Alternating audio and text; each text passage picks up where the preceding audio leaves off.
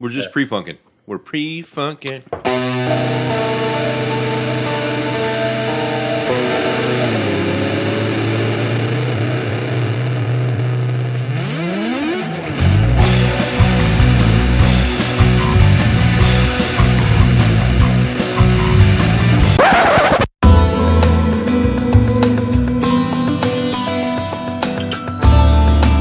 Welcome to Beer Plus 3. Come with us as we dive fathoms below Beer Snob City, where we swim amongst the countless schools of artisanal beers and solve the world's problems of the bottomless trench we call the world, one beer at a time. Diving with us today is a man we call Mike Balls Deep Down Zamora. Say hello, BDD. Hello, everybody. Also getting scuba with it is Rick the Guppy Anderson. Bless us with the bubbles of your wisdom, Gup. Blub, blub, blub, blub, blub, blub, blub. Finally, our intern on loan from the Aloufre Museum, the world's finest sponges. It is Bree Edwards. The Museum of Sponges? You are Really? part of it. Oh, well. I am your host for this voyage, Captain, if you will, Dram de la Fort, and I love you all. It is October 9th, 2015, and we are Beer Plus 3. That was very mellow. I know, but I wanted to do it in dedication to the movie we're doing today. We really have to. It really I love brought that back movie. all those shows and stuff we watched in school in the 70s and early 80s of Jacques Cousteau.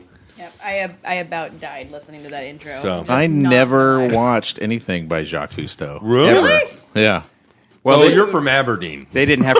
They didn't. They have, put on logging shows. And shit. Well, no, they just didn't have film projectors in Aberdeen. That wasn't. Probably not. They just had they had the one like thing where what's that called where it lights up from the bottom and has the magnifying glass that goes onto the screen. Well, you know, it's like What that. is this called? The overhead projector. Overhead. They just had one overhead projector for the entire school. We didn't get the movie. They would just play the soundtrack of the movie, and they would draw really fast, and then No, they just erase and had, draw they the had next pictures. scene. They just shove on there. Oh yeah. I used to have one of those. Do you know the little things in? I don't know if you guys ever had these in grade school back in the. They were probably gone. Crabs? by the time you were in No. school. No, crabs is one thing. Yeah, that went around in grade school. But this is a different thing. ew. They used to have the little Aberdeen. TV set things where they would pull. They had like the little film. It was almost like the Viewmaster. Viewmaster. Yeah, man, my brain went blank for a second. Where they would put the little film in there, and they would play the record, and it would be timed just right so that it would move to the next thing, and you'd watch the picture on the screen and hear the music on the. My parents had one of those for our pictures, slide Yeah. projector. Yeah. It was kind of like a slide projector. But it would look like a TV. And so, and Yeah. as it went, each time the little film thing would go up one more notch, one more notch. They and were the on this record little would play. carousel that went kind of this way instead of this way. I was absolutely fascinated with those as a kid, and my mom found one at a garage sale, and I freaked. I was like, "Oh my god, I own!" God, it tastes like Dr. Pepper. I know that's So exactly many what I was asshole going to jokes I say. gotta keep to myself right Sorry, monk's blood for you all. I want to hear Bree's asshole jokes. No. No, they're jokes about you guys being old. Yes. So. Well, you don't have to joke about that. We're well aware of that fact. We're well aware we're old and our assholes don't work like everyone else's assholes. All you young people.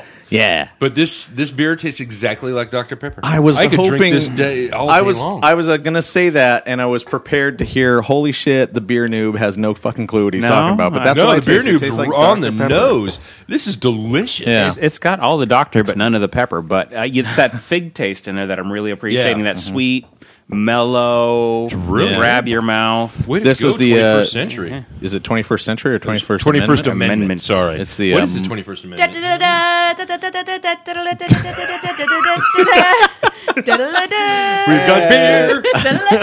We've got beer. We've got beer. Beer.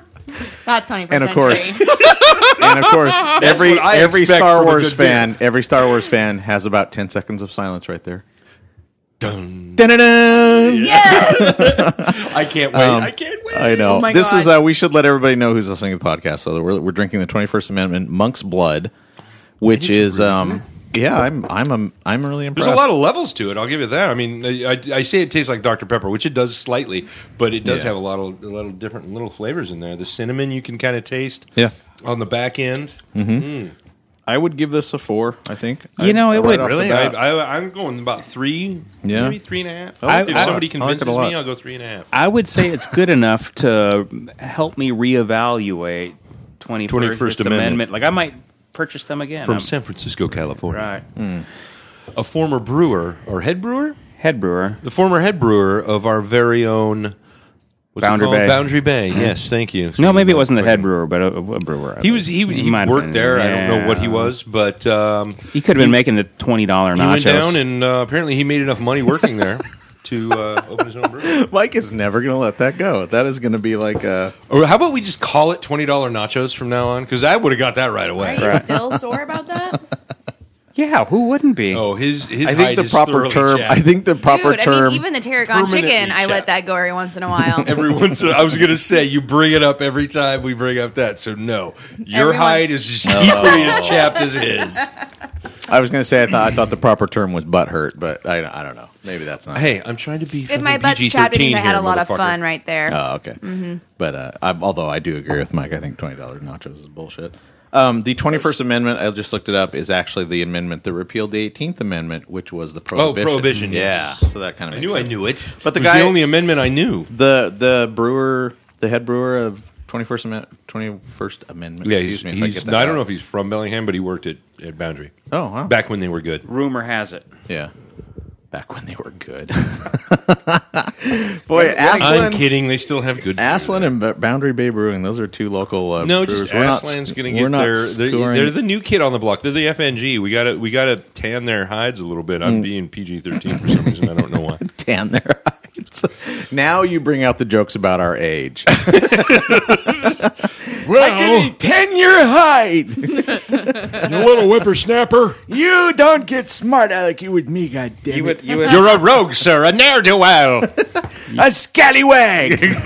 Oh, let's not go that far, sir. I'm sorry, I just got a little carried away. You know, if we could tone our show down, we might get an invite to be on another show. I mean, maybe this is a good thing to practice. Tone it down. Yeah. What? Oh, you want us to sell out? Sell to who?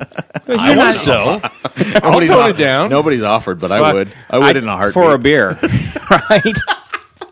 Yeah, if you give me a beer, I'm on it. Doggone it. I'm really enjoying this beer. I can't even stop sipping. Yeah, it's good. And it's like 8-point-something%.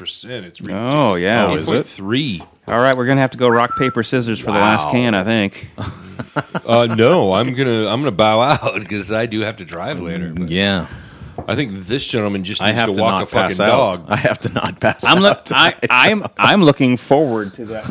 Those text messages we get later Oh, right. He tonight. never texts me. Nah, well, He does the Facebook he chat. did a Facebook chat. Guys, I'm Oh, yeah. walking the I've seen dog. that. Was that the last one we got? He was so Yeah, excited walking to walk the dog again. It's fun to walk Again the was dog. spelled with just an A-N and then a T. My spelling suffers a tad when Right. it's alcohol drenched. Do you ever walk the dog with your dick hanging out? I mean, I thought that was part of the Tell deal. me that's a reference to something. I always do. I thought that was part of how you were supposed to walk the dog. Am I doing it wrong? or you might be. I have Isn't some that what a left. leash If anybody is? wants it, anybody want this? Oh fuck, I'll take that. Sure, of course you'll take it. I'll take whatever's left in here, unless you want some. You haven't had any yet. have I'm working on the can. you? Okay. No, they're actually they are referring to way back on like episode 18 or 19 where I had texted a bunch of very personal stuff to them because I was so drunk, and it was wasn't even that vaguely personal. embarrassing. Well, no, what was? wasn't Oh, and I'm also confusing that though with Jeff Miller's Just own it, dude. his extremely graphic text to Mike on accident. So, yeah, I don't think I've ever been quite that bad. No. I think I do retain some kind of control. There's no way my fingers will work that well. I mean, I already have a hard enough time sober on my phone. Mm-hmm. So, Have you guys ever texted something like that on accident to the wrong person, like something that was really embarrassing? Or text something about someone else to that certain Oh, someone that was no. texting someone Oh, else. Yeah. God. How about when you bitch to the boss and you accidentally text the boss? Oh, ouch. Yeah. And then you have to follow up with, haha, that was just a joke. Get it? You know, Yeah. No, you just kidding. eat shit. I'm too old for this. Sorry. First of all, I don't get I don't do embarrassing texts because my wife doesn't have a phone or anything like that. Because I want letter. No, I'm kidding. she thinks phones are like Satan's playground if she believed in God or Satan. She's against? Oh, yeah, she hates cell phones. Every time I pick this thing up, she's like, "What are you doing on your phone?" Like, I'm just looking at something because someone texted us or messaged us about what we're doing right now. Oh, okay. So she bothered by the fact every time I pick up my phone, I'm like, I'm looking at work email. Looking at this. Somebody just called. Is it a you're too connected to your phone and you're ignoring me kind of thing, or is it a paranoia about what you're doing on your phone? Yeah. No, it's neither of those. It's her. It's her being annoyed by people who are always on their... Really? You have to adjust the fucking mic if it's off slightly, you're really... Shall I project? Anyway, keep going. No, it's her annoyance by people who are always on their phone. Oh. Like, whenever there's somebody, and there's always somebody in the restaurant on their phone while the other person is talking to them. She's that's like, just I hate rude. that. That's just my God, I hate that. How could anyone do that? And it's the subject of the conversation at that point. Did you know that that's actually a thing now? They actually made a word in the dictionary called phubbing, phobbing, PHOBBING. It is a U. It's snubbing and phone snubbing. Is that anything like sledding? Because sledding was the term I heard this week. I never heard of sledding. I heard Generation App, which I thought was that's genius. Funny. Yeah. No, Deanna and I notice that a lot. I mean, Deanna and I never jump on each other for it because we're the types that if we're out at... Yeah, because you generally are like words with friends with her, so... Well, that's one thing. We've literally sat at restaurants across from each other doing a trivia crack against each other while we're at the restaurant. Oh, nice. But it's... we'll pick up our phone here and there to look at something real quick, and then we'll set it back down. I always feel like a dick, though. Like, if I have my phone in my hand more than 30 seconds, I'm like, oh, God, I'm being an asshole. But then I look around, and you see, like, a lot of people walk into a restaurant, sit down, and they're both immediately just on their phone. Yeah, it happens. And that's where my wife just gets livid. And I'm like, well, honey, it's not us. Why are you livid? Just relax. Oh, no, Brandon does the same thing. When we first started dating, anytime he saw that, he would be like, oh, now see, this is what's wrong with this generation coming up here. And I'm like, but he's an old man, but he's not that old. But like, seriously, like, he would just be like, this is why people don't have intimate relationships anymore, because we have their phones. And then about like 2 months later, he got his first smartphone, and it was done. People always like to fuck, so people will always have intimate relationships. There's always people always manage to. I wouldn't be concerned about people spending too much time on their phone per se, but in certain contexts, like when you're at a restaurant with someone and you're supposedly, you're there to some extent socialize with them. It's weird to me why you would, especially if you're there. Though. If you're there with somebody that you're like presumably the people I'm looking at are either dating or married. And if I'm at taco time with the family and I whip out my phone, I'm not there to be dining. I'm there to consume food. Yeah, I'm talking about actual restaurants. So I'm not talking about. I mean, that's something else, but. I don't know. It's just weird. like when we would meet one of you guys or you guys at a bar, we'd be like, "You're on." You'd message me going, "Oh, we're on our way," and I'd pick up the phone. Oh, yeah, and I would start typing, and she would go, "What are you doing?" I'm like, "I'm just telling them they're on their way." I'm just telling them, awesome, thank you for telling us that they're on their way. Oh, okay. So she's reaping all the benefits and still being allowed to hate on this. Yes.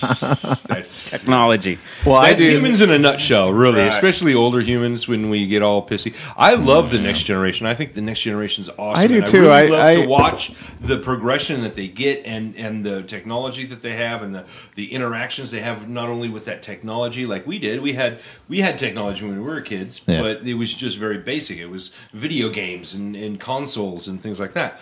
But we were able to make that a social kind of thing. And now this new generation really has like this technology that is social, and it's very interesting. And I think that's one of the reasons why I had a kid, just to watch it grow up as some kind of social experiment. So isn't that why anybody has kids? No. Some people have kids to complete themselves, and some people have kids to. We need to make sure the line moves on, so we need to fuck until we have a boy. That kind of shit. But the whole complete themselves, isn't that just another way of saying they're lonely and they need to feel loved? Yeah, I know. Pretty much. And some of us had kids just to have somebody to mow the lawn. Yes. My daughter started doing dishes, and it's awesome. Really? Wow. That's cool. 7 years old. If I had a yard, she'd be mowing it. Ours still aren't doing the dishes. She's as tall as Oliver, so I know she can reach the sink to do it because Oliver can wash dishes. She still complains, and she'll like pull over the chair from the table. I'm like, you don't need that, but no. All you do, you're far enough at that point to drop the dish and break it. So no. But Dad, it's so hard to stand up. Yeah, it's pretty much what it is. You just don't understand. Dad, I'm filing a complaint with OSHA, you bastard. Whoa. Go right the fuck ahead. Yeah, my kids aren't even doing. I mean, they keep their rooms clean and their beds made, but there's no. And Mason likes to mow the lawn. He likes to help me mow the lawn, but there's no. We haven't done the dishes. Dishes. Then again, we're really shitty about. I mean, our attitude is. Well, you hate dishwasher. No, I know, but I don't like the. I like everything. You do not have dishwashers. I like everything being really clean, so I don't like. It's called my daughter.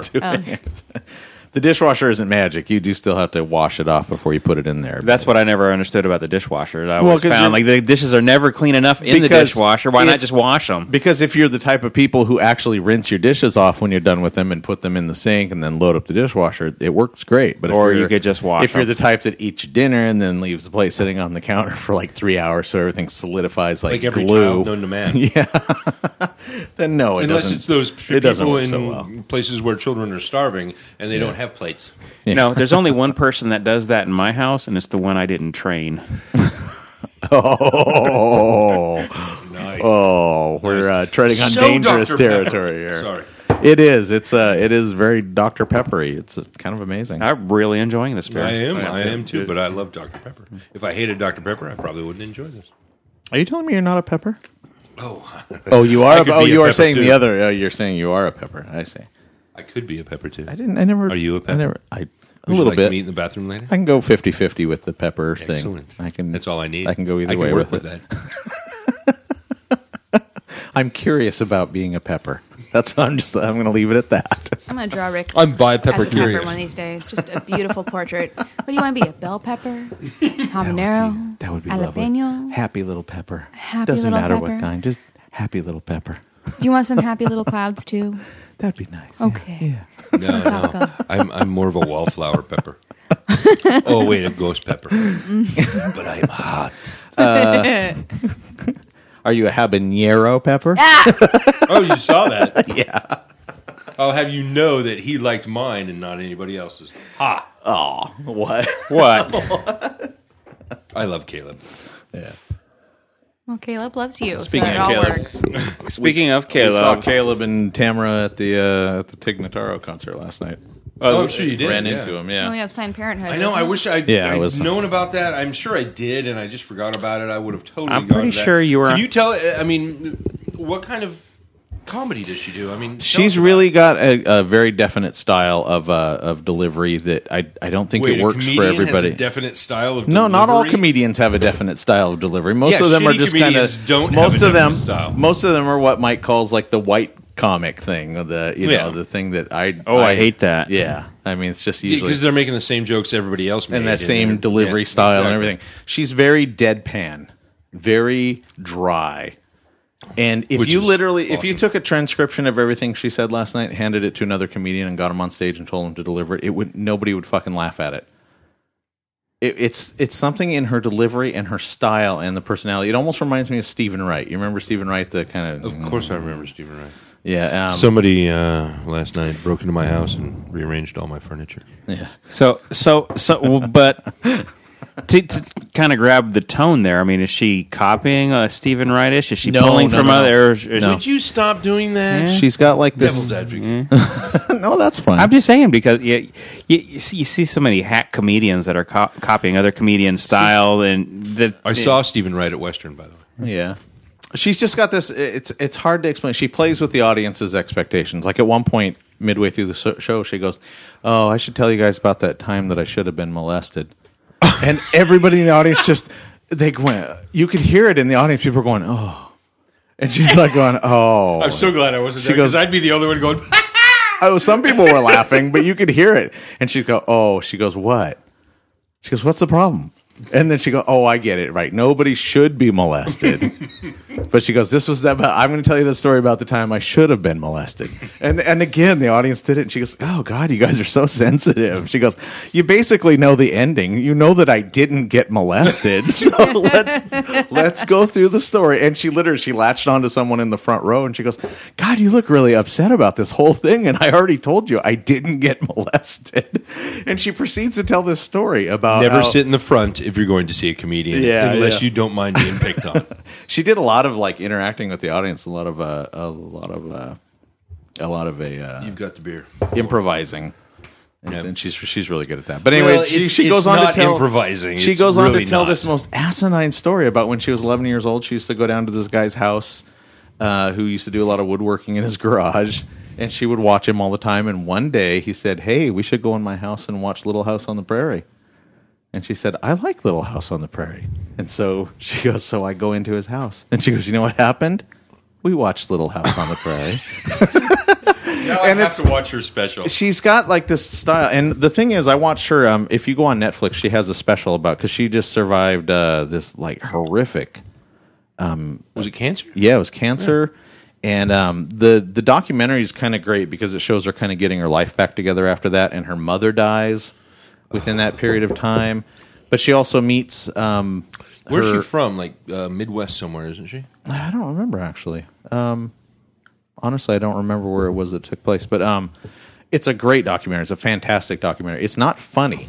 I mean, there's a few parts where she makes jokes during the interviews and stuff. But it really sucks you in. The amazing thing to me, though, is if you go onto Netflix and you look at the reviews afterward, you see people just going after her saying, she's not funny. She's not funny at all.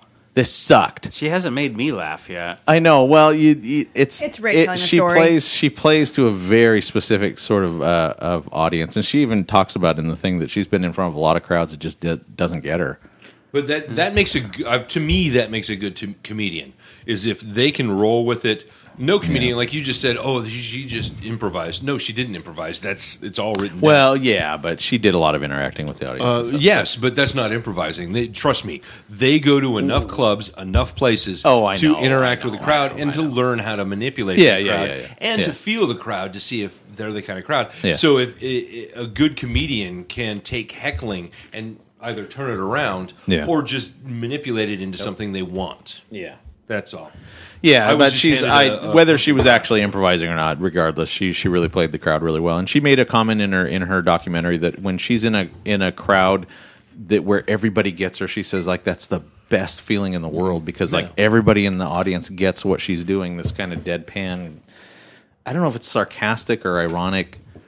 It's just weird. She messes with your expectations big time. And she says women have been doing that with me all my life.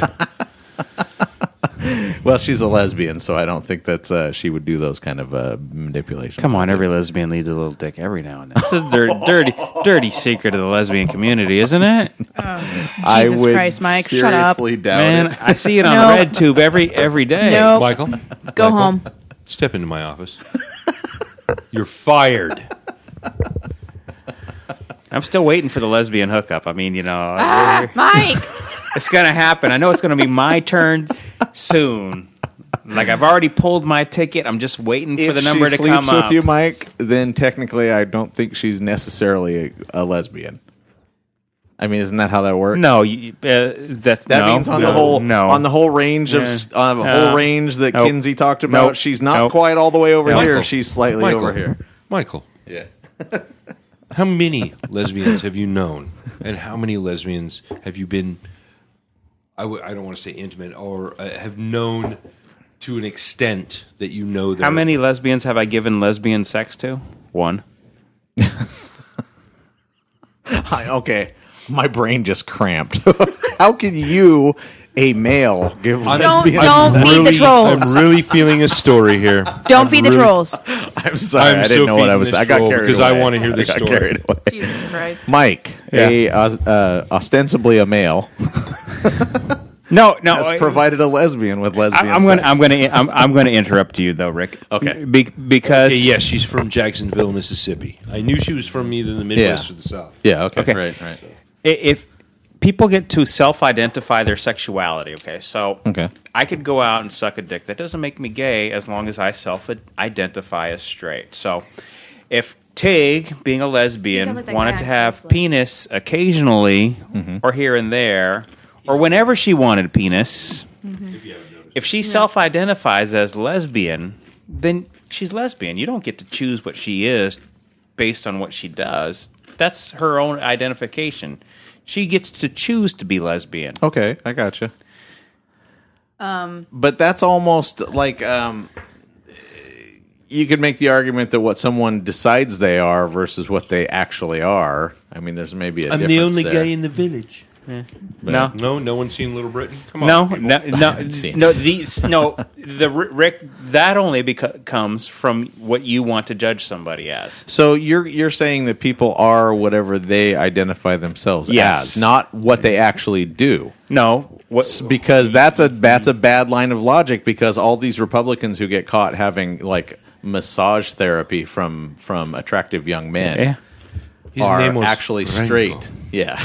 Yes. He was very good at what he did. If they self-identify as straight, then you have to you're not allowed to judge them based on their actions. You can classify them based on how they self-identify. But it's not really a judging. It's looking at their actions and saying... No, it is a judgment. If you're interested enough in their life to call what their sexuality is, then you're passing a judgment. Yeah. And it relates back to an article I read a couple of weeks ago on Vice. They were talking about these people from this community in Mexico who a lot of people would say they were gay or even transsexual. They were something that were not women.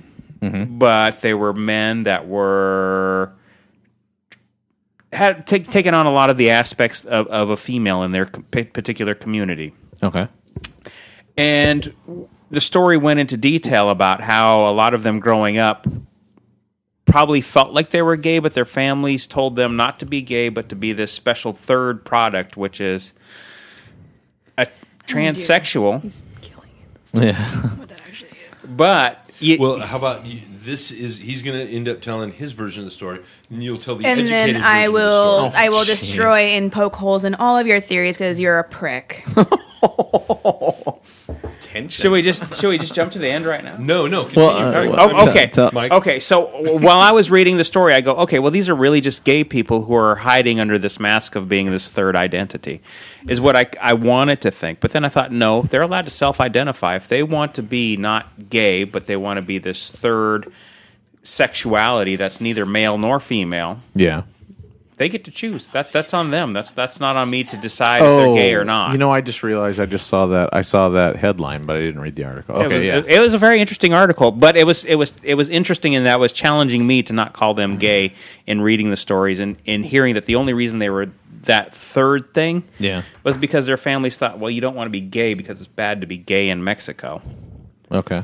It's bad to be gay in a lot of places, but their parents thought that it's bad to be gay in Mexico, so don't be gay. Be this third category, which is neither man nor female. Okay. And I wanted to judge them and go, oh, you're just gay and hiding. You know, you're just being what's easy or comfortable. But no, if they want to be this third thing, that's fine. Just out of curiosity, what's the third thing?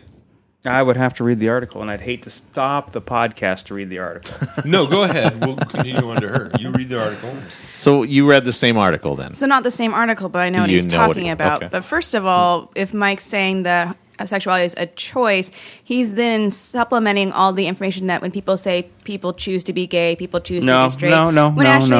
That's what you were just saying when people are generally born. I only because I speak Mike. Okay. I understand. Yes. Anyone out there, including people that would listen to this program, are going, Mike really does think that people choose to be gay. That's what people are thinking right now. But I understand Mike. So I don't think that's what he was saying. That is not what he was saying. He was saying that people choose their sexual identity, but not their sexuality. I'm pretty sure I said sexual identity. You did. I didn't say anything that if you were to imply into what I was saying, you could jump to the same conclusion she did. But you should never imply anything into what I'm saying because I would say what Jeff was listening. Mike. They choose to self-identify. It's not they're one thing or the other. It's what they choose to identify, and you should respect their choice. My only argument with you is people are reactionary, and as soon as you said something like that, people stop listening and immediately assume. That's their problem. Exactly. But at the same time, no, we live in a world of spin, and that is part of that spin. Go ahead, continue. I'm sorry to interrupt. So anyways, I believe, and correct me if I'm wrong, what you're referring to is what has been called as Two-Spirited, which is Native American, which goes from the U.S. down to through Mexico, where it is believed... Wait, Mexico has Native Americans? Oh my God, yeah. Wait, brown people are all Native Americans. The Mayans, the Aztecs, you know. No, literally if you're brown and you're from anywhere south of our border, you're most likely Native American. Fair enough. Anyways. Whether you speak Spanish solely or not. Well, I'm speaking back before the white man came and fucked everything up. Never mind. I'm not going to go there. So there's this thing they did. Yeah. So there's something called Two-Spirited, and this is when people, there was a way for, it's not quite transgender, it's actually, so LGBTQTTSA is now I think I included all the letters because it's just getting longer, that acronym. But Two-Spirited is not quite like transgender, because transgender, you believe you are the opposite gender. Yeah. And then depending on how comfortable you are, where you are with, with the opposite sex, or how you identify with them, you change your identity or your physical identity to match the one that you feel inside. Got many transgender friends who have gone through full transition, half through transition, and that's where they sit. That's where they want. They identify as male versus female. Two-Spirited is where it's considered a higher form of spirituality, honestly, in some native tribes, and I think it's also in India they have something very similar to it as well, where they embrace transsexuality or transgender, where they have both the attributes of male and female, like Mike was kind of talking about, which is why I'm thinking that's what he was meaning. And usually those became the shamans of the tribes because they had both perspectives of the male and the female. At least that was the original belief. I'm gonna take Michael's side on this one and say he was. I think the point he was trying to make is our sexuality and our what we personally identify with can sometimes be two different things. Oh, I was talking strictly about the article that he was talking about at this point. Oh. Yeah, it was just I'm trying to puzzle because he didn't know what he couldn't remember the article per se, and so I was like, I think I know what it is. He's reading it right now, though. So perfect. I'm refreshing myself, but before I start reading it, I think there's also a little bit of confusion here in what I was saying, because again, we're talking about self-identification, but I was talking about the story and where I thought, in reading the story, and I'm not talking about the two-spirit thing in general. What I'm talking about is the particular people who were in the story, who, when they were telling their own story, had spoken about how they felt gay when they were younger, and that their parents had convinced them that no, they weren't gay, that they were this third gender, which is muxes, mooches. I like muxes better. Sounds more Alaskan. Spelt muxes, pronounced mooches. Huh. Interesting. So my point was, there's no accent in Mexico that would say mouches. That's what I would think. So maybe it is native. Maybe it's not Mexican. Yeah. I'm still confused. Yeah. No, keep going. So the two-spirited people, they weren't. I mean, some people regard them as the first self-identifying transgenders. A lot of other people, though, consider them a separate entity, which is why they're not included in the first T in LGBT, TSA. TSA. So the TSA is now considered its own Two-Spirited, and then there's allies. It just I don't even know if I'm getting it right. We're at the polling, Caleb, don't correct me that. Just stick with the four letters and we're good. TSA. So they would have both feminine qualities and masculine qualities, and they would embrace both sides. And generally, they would become the shamans of their tribe or spiritual leaders because they had this fuller perspective of both genders and thus made them better leaders in that regard. I don't know if we're talking about the same thing because the article I read... That's why I was wondering, because I was like, I think this is what you're talking about, but I'm not I don't think we're exactly talking about the same thing, because the article I was reading seemed to suggest that the Mouches were not going to be spiritual leaders in their community, but they would be cooks and people who were compassionate and people who would take care of people. They would be good at being subservient. Mm-hmm. And in fact, is being subservient and being good at taking care of someone the same thing? I mean, I don't necessarily think so, because someone who is good at taking care of someone is not necessarily somebody who is subservient. No, it's true. That's why I use both things. Otherwise, I would have said one or the other. That's true. So not only can they cook, but they can also care for as well. And the article is describing, it went into a lot of what they were eating, what they were being cooked by the Mouches, and delving into their personal stories. So I'm still confused, though. Yeah, it's all right. I'm totally confused. Okay with the intern arguing against nothing I was speaking of. I'm trying to figure out. You're lost, but I believe that I was on the same track as you were in identifying, and then because I've always said that what someone is and what someone believes they are generally two different things. Mm-hmm. So Zapotec civilization. So yeah, and speaking from where she's coming from the horse's mouth, I've spoken to educated native peoples of our region here. The Pacific Northwest, Salish. So here's hold on one moment, please. And they have said to me that people who were either gay or transsexual or had those tendencies within tribal societies of old, at least in this area, I can't speak for any other area, were generally revered and became shamans and spiritual leaders because they could see both sides, as she was referring to as well. Yeah. So that was the only 2 cents I was going to I have heard that as well. Yeah. Okay, so I found the definition of what Mike was talking about.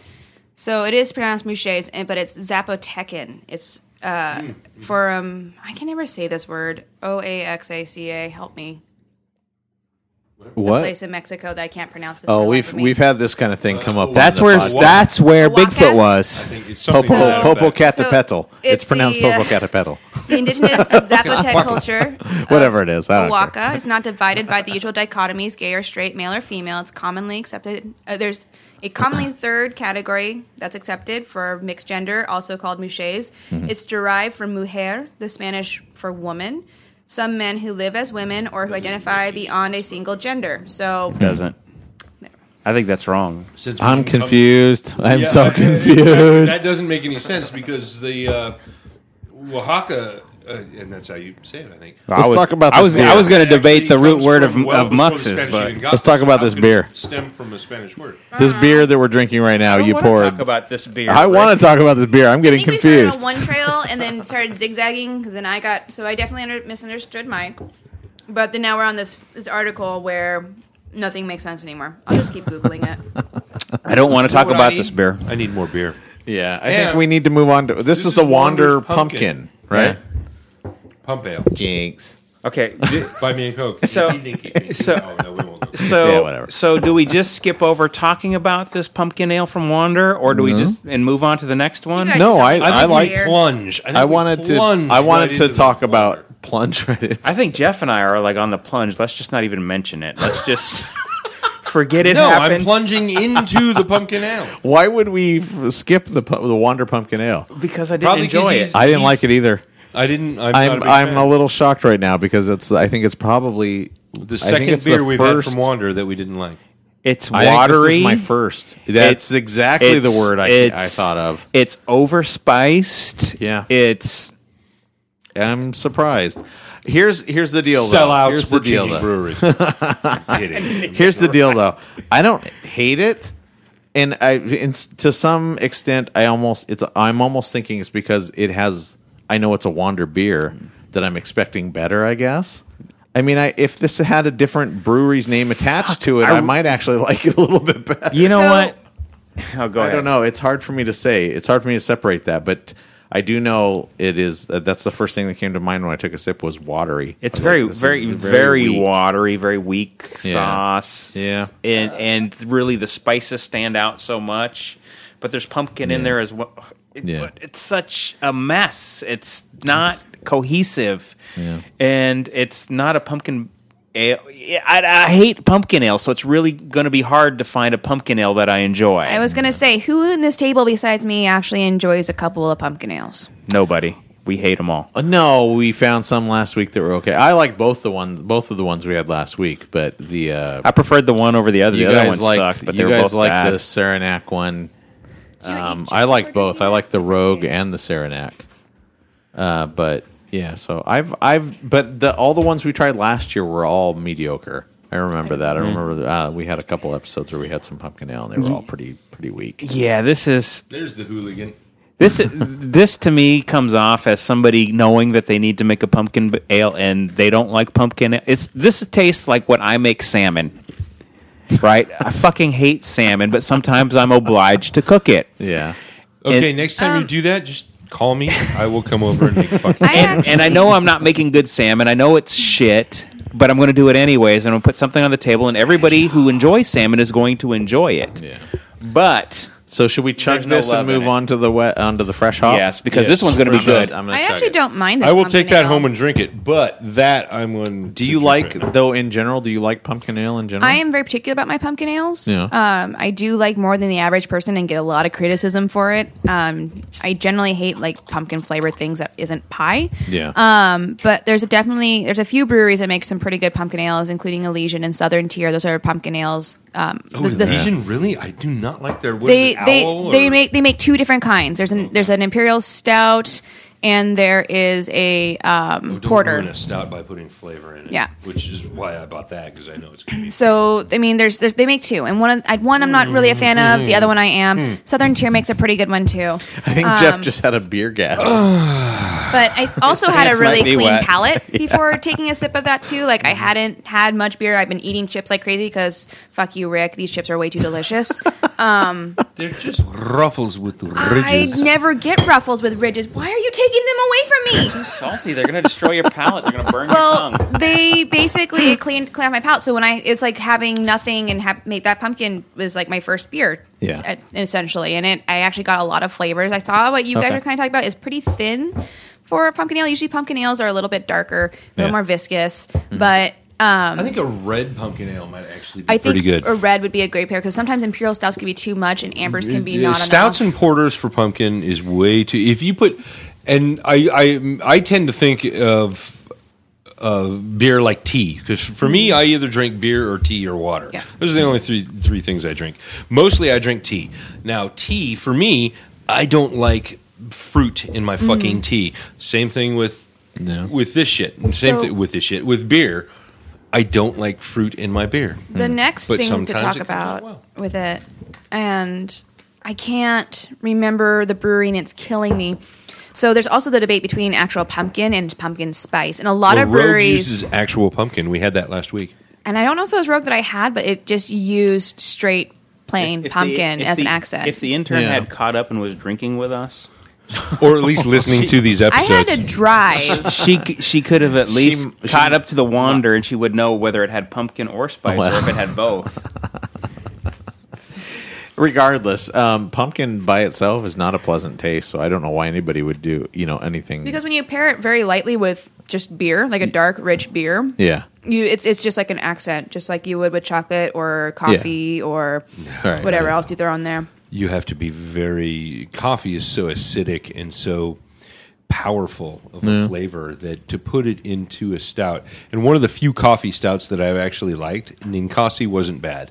Their Noir was actually not bad. I have yet to have one that I really enjoyed. Coffee. If you give me a straight stout, I'm good. Yeah. But as soon as you start putting flavors in it, vanilla or coffee or whatever, it seems like stop. Just give me beer flavored beer, and then we're good. Southern Tier. Speaking of Southern Tier, I'm trying to remember. They have a mocha. I can't remember if it's a stout. Tier, I think is that a stout? I think it's a stout. It's a stout, and it's fucking amazing. I have not had it, but I know. Dude, they have it at Elizabeth Station. I buy like 4 of them because they go out of season really quick, and everyone buys them up. So I always have like 2 of those bottles at home, aging. Nice, so good. Nice. I mean, you can do it right. You just got to know the ratios and what to use. So what kinds of espressos or what kind of roasted beans, what kind of chocolate, what kind of pumpkin, what kind of fruit. Because, I mean, you can definitely overkill it, but when you get to know the different flavors and the complexities, you can pretty make a good malty beer. Speaking of beer with fruit or whatever, I have purchased Rogue's Sriracha Stout beer, and I'm very curious to try it because 9 times out of 10, I've really liked the lighter style beers, whether it was an IP Scuttlebutt's. Is it Scuttlebutt? No, it's not Scuttlebutt. It's Buttlescut. No, it's something else. It's the one from San Diego. Yeah. Their brewery down there, they did an IPA with habanero, and we all liked it. Oh, yeah. It was absolutely amazingly delicious beer. Yeah. And we talking Stone? No. That's the one I know. It's the Sailor one. I don't know. Their themes are aquatic. But anyway. Aquatic. Imagine that. You know what? I would love to live a life. Aquatic. That was somewhat aquatic. I wouldn't go full aquatic. Partial I would go, aquatic. yes. I would probably live in like San Diego or Cozumel or someplace like that. Yeah. Then you could be aquatic and not aquatic at the same time. So Right. That's all. You could So, live have you guys watched life- any movies lately? You could live a life semi-aquatic.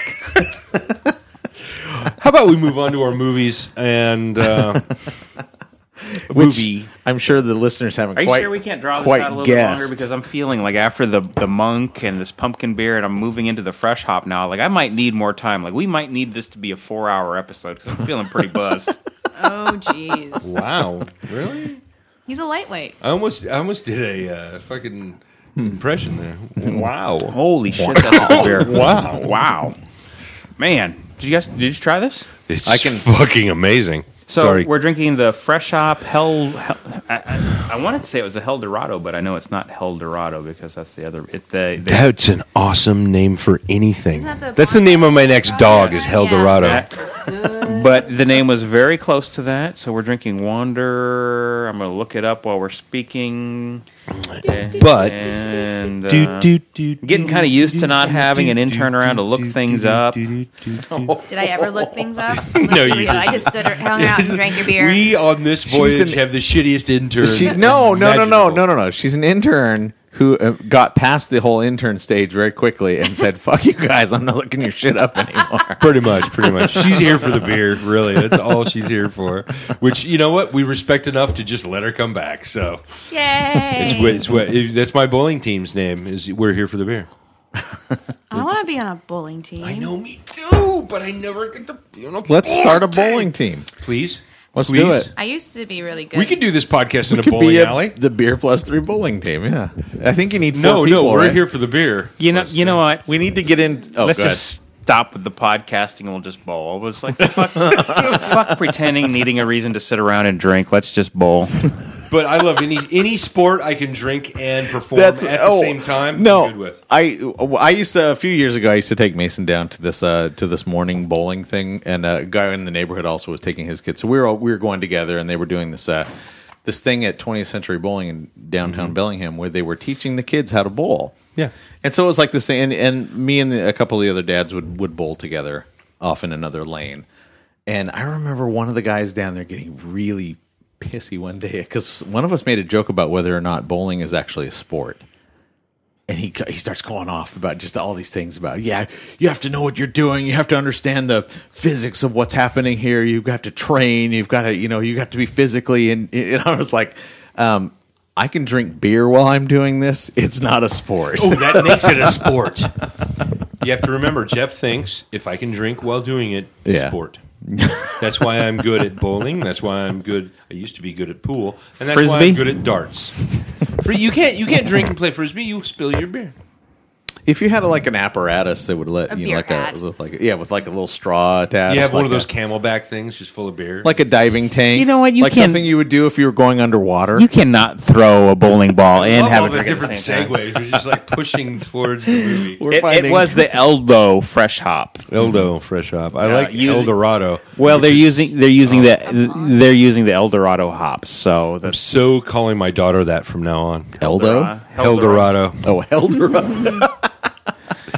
Hey there, little Eldorado. How you doing? She'll be like, what does that mean? So last night, and I hate to interrupt, but last night I had the pleasure of seeing a film that I have probably seen at least 5 times in my life, if not 10. Yeah. Tell us about it, Mike. It's this movie that's called The Life Aquatic with Steve Zissou. It's a movie that, like I said, it came out in 2004, and I'm sure I've seen it 5 to 10 times at very least. Yeah. But last night I got to experience it in a manner that I had never seen it before. And I'm not talking DVD, because a couple of times I actually have watched it on DVD. Yeah. Last night I watched it on DVD again, but last night I watched it with an audience. Generally, this is a film that I get to watch alone because nobody wants to watch it with me, because everybody hates Wes Anderson except for me. What? Wait, your wife hates Wes Anderson? My wife hates Wes Anderson. Why? Hates. Really? Now I gotta talk to... I'm going to judge. Okay, I'm judging. Judging. Wow, no, I'm really curious about Nicole now. I want to hear her... judge. Well, I mean, Why does she hate Wes Anderson? That's transparent. And I mean, I've told you guys before that she hates anything I love. And you married her. But whoa. Do you love her? Some days. So sometimes she hates So this the guy. works out okay. It's a balance. Yeah, I get it. So she hates Wes Anderson. So generally, I'm watching Wes Anderson films on my own. The only other time I've watched a Wes Anderson film is made the kids watch The Fantastic Mr. Fox with me, and they were blasé on it. They didn't love it as much as I did. Yeah. But last night again, I forced the kids to watch the movie with me. I won't say forced, but I certainly coerced them into watching it. So I got to watch the movie with the kids. But I know that I'm not the only one that saw the film this week. Why don't you guys tell me about it? Because I'm really expecting. What I really want to do is... Here's the thing. Historically on this podcast, this has been a contentious issue between you two. I believe Jeff hates the movie, and you love the movie. And I've always talked about being the tiebreaker, and I've finally seen the movie. And so my role as a tiebreaker will become apparent here soon. But I think Switzerland. I think it would be best, now that we know how Mike feels about it, why don't we switch to Jeff and hear how he feels about it? Before I reveal my final judgment. The intern gets no weight here. She might have seen the movie, and she may choose to talk about it. But I had an off-mic conversation She with gets her the- that she does like the movie. She loves the movie, in fact. Oh, yeah. It's one of my favorites. I love Wes Anderson. Yeah. The Grand Budapest Hotel. I like that is we've already made the statement that is his pinnacle. That Grand Budapest was his perfect movie. Everything is perfect Wes fucking Anderson movie. Everything is practice up until then. Everything is the culmination of getting to Grand Budapest. Mm-hmm. Absolutely. But Steve Zissou? I'm going to go. I'm going to tell a little bit about the movie if people don't know. I might go into a little too much detail, but who gives a shit? The Life Aquatic by Steve Zissou. With Steve Zissou, sorry, not by, from 2004. Its release date was originally December 25th, 2004. Wes Anderson, I think we've stated, directed it. The budget was supposedly $25 million, but I've heard he spent $50 million on the film. So that's what I read. Yeah, it was $50 million. You went to IMDb, didn't you? IMDb or Wikipedia. I look at every time I watch a movie, IMDb, Rotten Tomatoes, Wikipedia. So I look at all three sources. I go to several different sites, but it's somewhere between 50 and 25,000 because I also saw like 40 million thousand. Sorry, 40 million. I saw a lot of, and had I known, and I realized once I watched this movie that I didn't get far enough into it to realize that two of my favorite actors in the world are in this movie, which is Cate Blanchett and Angelica Houston, are not Willem Dafoe. Fucking amazing. Oh, no, Willem Dafoe was genius at this movie. Absolutely genius. But the Life Aquatic was... the music was done by Mark Mothersbaugh. Yeah, the guy from Devo. A member of Devo. Yeah. Which, I'm sorry, the music in this movie made the fucking movie. Yeah. Well, I mean, as I'm buying not only the soundtrack, but I'm also buying... the gentleman who played the guitar, the Portuguese gentleman. Yeah, what's his last name? Sway Jose. Jorge. Yeah, but he's Portuguese, so it'd be... I don't know Portuguese. It'd be Josue. Yeah. But I mean, that brings up a good point. I mean, as powerful as the music is in this film, it elevates the film. It's embedded into the film, and it's put there for the reason of elevating this film. So you can't separate the two. You can't say this is a weak movie based on the fact that the music is so good, and that's why the movie is good. Now, that's good because the music. Yeah, there's some argument to be made there, but I would agree that the music, I think, is the primary elevation of this movie. There was the primary elevation of my MySpace page because I could force you to listen to what I wanted you to listen to while you were reading my posts. Nice. Hail back to the 1990s when we had MySpace. I think my MySpace still exists, and I'm like 15 in it. Frozen in time. I never had one. I didn't bother with it. Actually, speaking of the sound of this movie, the Team Sisu sound man, Renzo Pietro, is played by the movie's actual sound mixer.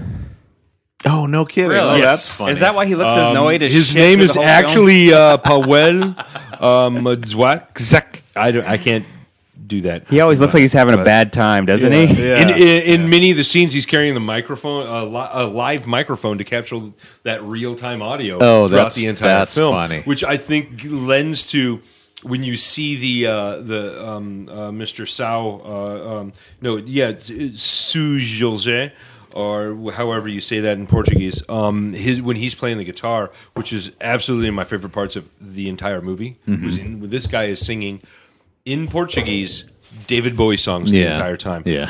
Oh my God, I was in love with him. He was beautifully chocolatey gorgeousness. Oh, and to go along with what you just said about the guy doing the audio recording, the guy who was actually singing it was the guy. Yes, he's the a guitar musician player, and yeah. actor Yeah. in Portugal or Spain. He was the safety expert. Oh, yeah. Yes, he was a safety expert in the movie. Yeah. He played the safety expert. Yeah. What was his name? Oh, it was Pele. Was his name. Pele in the movie is his name. This movie to me was... I'm sorry, Mike. It was ho-hum. It was interesting in parts. The first act of the movie was... I can hear the gushing in your voice. The sweetness in your voice belies how much you actually loved the it. Sweetness is for the music. But was not the music ingrained into the film? Isn't that a part of the experience? You can't separate the two and go, the movie sucks and the music's good. I'm not going to. If you'd listen to the entirety of my diatribe for the next hour and a half, I've written out for at least 4 pages everything I love and hate about this movie. I really want you to convince me to hate it, because a lot of people feel that this... I'm not going to convince you hate it, because I actually like this movie. It's one of those movies, much like the movie we reviewed last week, which was Ex Machina, was not as good as the reviews. No. And for this movie to be this cult favorite, this movie that everyone loves, to me it was not that movie. It was not something that I really... and going back to where I started, the first act of the movie was kind of ho-hum. It was entertaining. It was what it was. But every time Mr. Josue, or whatever his name is, came on the screen and started singing his David Bowie Portuguese... it's a punchline to a joke. Absolutely. It was actually... the not a punchline, but the curtain on every scene. Or no, you can't call it the curtain. Yes, it was. It was the curtain on every single one of the scenes. But the curtain was the best part of the fucking scene. Anyway, that doesn't follow. You can argue with me all day long. Second act started building. It started getting interesting. The characters finally became something that I was interested in. Didn't really care, but Cate Blanchett was genius, whose character actually is based on Jane Goodall. Oh, that's accent, everything based on Jane Goodall. And of course, the amazing and forever beautiful Anjelica Huston. I love Anjelica Huston. You have no idea how much I love Anjelica Huston. And when she played, I'll let you go with that. When she played Mrs. Adams. Masturbatory theater. Done. Trust me.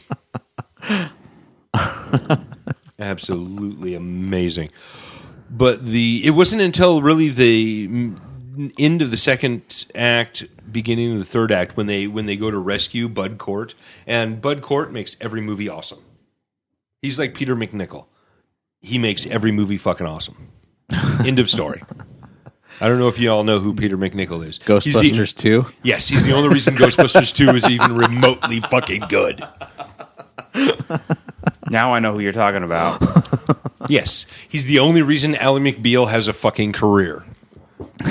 Peter fucking McNichol. Okay. So, I'm just saying.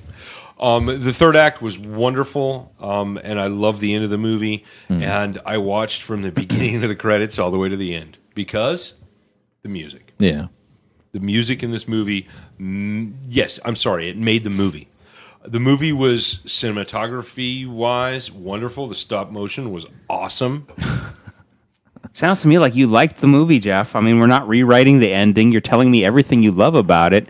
I am telling you everything I love about it, but as far as I really probably need to rewatch it, but rewatchability, yeah, I wouldn't buy this movie a beer. God, but I would buy it. You fucking suck. I would burn you. You're ruining my punchline. I would buy it a Campari on ice.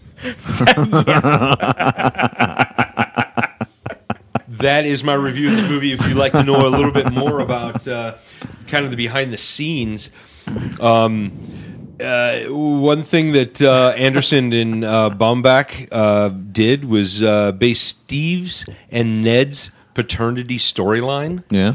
On John Frankenheimer, may be the father of Michael Bay. No. Oh. Yes. Hollywood Inside Information. Oh, God. Michael Gambon's character in the film is also based on infamous Hollywood producer Dino De Laurentiis. So, interesting. In the way he talked and the way he did things, and the way he just was like this kind of despicable at the same time used car salesman. But if all fanciful. of that's true, that makes this what they call it a roman en clay, where it's a movie based on actual people, but they never tell you that. They never say it. We all know who the main character is. Oh yeah, that's an obvious one. But all these other characters, you're mentioning all these other characters that are. Did anyone watch the entirety of the credits? Yeah, I did. Yeah. Every time. Every time, because the fucking song is genius. And the gentleman who's playing the song is genius.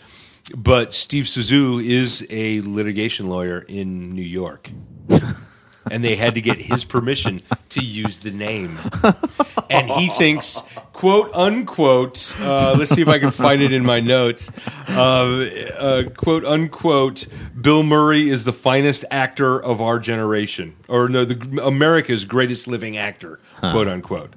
So. Hey. He's okay. Step back. He's okay. You know, for a movie, I know. I'm like, I love Bill Murray. I've always loved Bill Murray since I was a little kid and watching him on SNL to all of his stuff in between. Stripes, we already talked about that last week. Yeah. It's the greatest American film. But I wouldn't call it America's what? Stripes is the greatest American. Yes, film. Yes, it is. It's the only one we agree on. It's official because the Beer Plus 3 podcast agrees on this one. Yes. It becomes America's greatest film. Actually, the stop motion guy that worked on all the stop motion stuff in underwater scenes, he's the one that did Nightmare Before Christmas. Tim Burton? Oh. No, he's the guy that worked on it. Selznick? Okay. Yeah. Selick? Oh, Henry Selick. Yeah. Is best known for his directing in Nightmare Before Christmas. So if that's Jeff's diss on this movie, I'll take it, because to me it sounds like love. I mean, I didn't really hear a lot of complaints. I did love this movie, and he's smiling and he's happy and he's joyous. So if he hates Steve Zissou that much, I'll take it. Okay. No. My view on this film was redeemed by watching it again. And granted, I get up at 3 o'clock in the morning and I come downstairs and I put on my video game and I try to kill things for at least an hour before I go to work, because you got to let the aggression out before you get there. Got to get it out.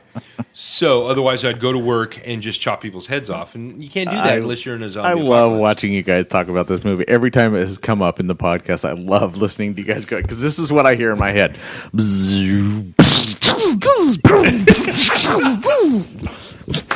When we last met, I was the master.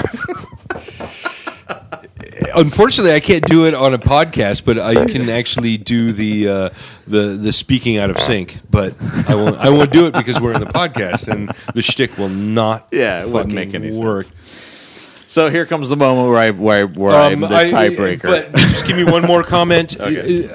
Mike, I didn't love the film, but I liked it. Right. I did like the film. Is it rewatchable? I probably need to watch it again. It's one of those that put a bug in my ear, and I really probably should watch again. Well, and I think someone's at the door, so we're going to let this gentleman go answer his own door because he keeps the fucking thing locked when he knows people are coming over. Well, I'll just say then, while I have a moment to speak, that my argument with your curtain coming down, and I can see it's generally his music is used as a transition from scene to scene. To me, it doesn't feel like a curtain call. Not a call, but a curtain. It could be that, but it also feels to me like it elevates everything that came before it. It's also the punchline. It also brings. You just reiterated everything I just said. The music elevates the movie. Hello, Alex. But the music is the movie. I mean, they don't exist separately. Yes, they do, because it's David fucking Bowie, but it's Portuguese David Bowie. Is that his stage name? So wait, I'm curious. No, his stage name is David motherfucking Bowie. Don't make fun of my glitter, bitch. I'm curious.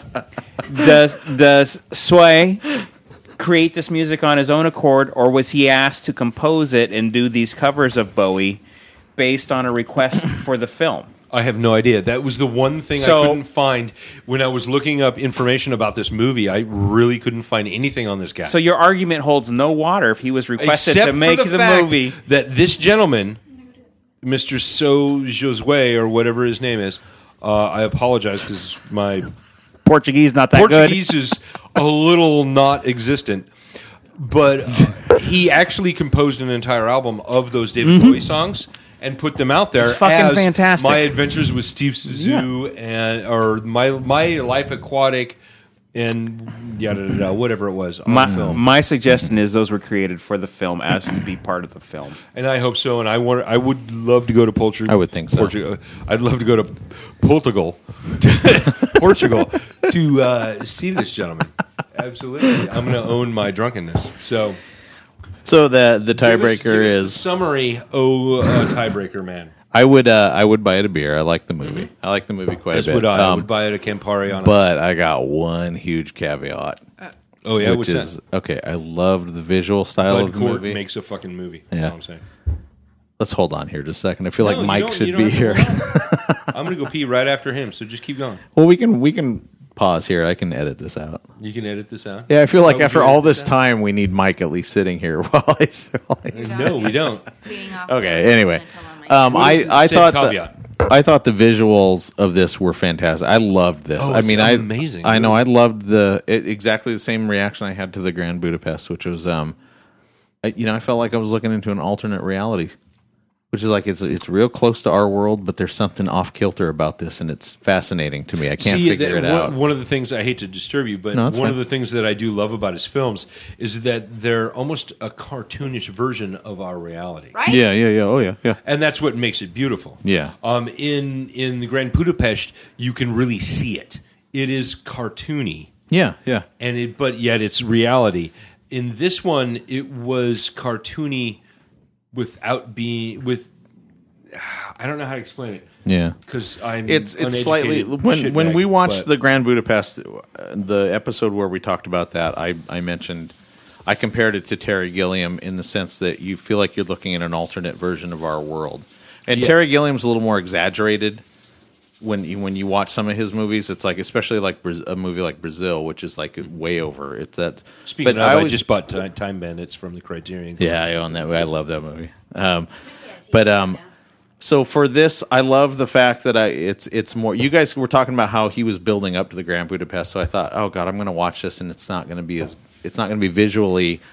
Or that whole visual thing. Been visually that whole thing that I loved about the Grand Budapest was completely intact in this movie. I loved it. It was he's already developed his whole visual style by that point.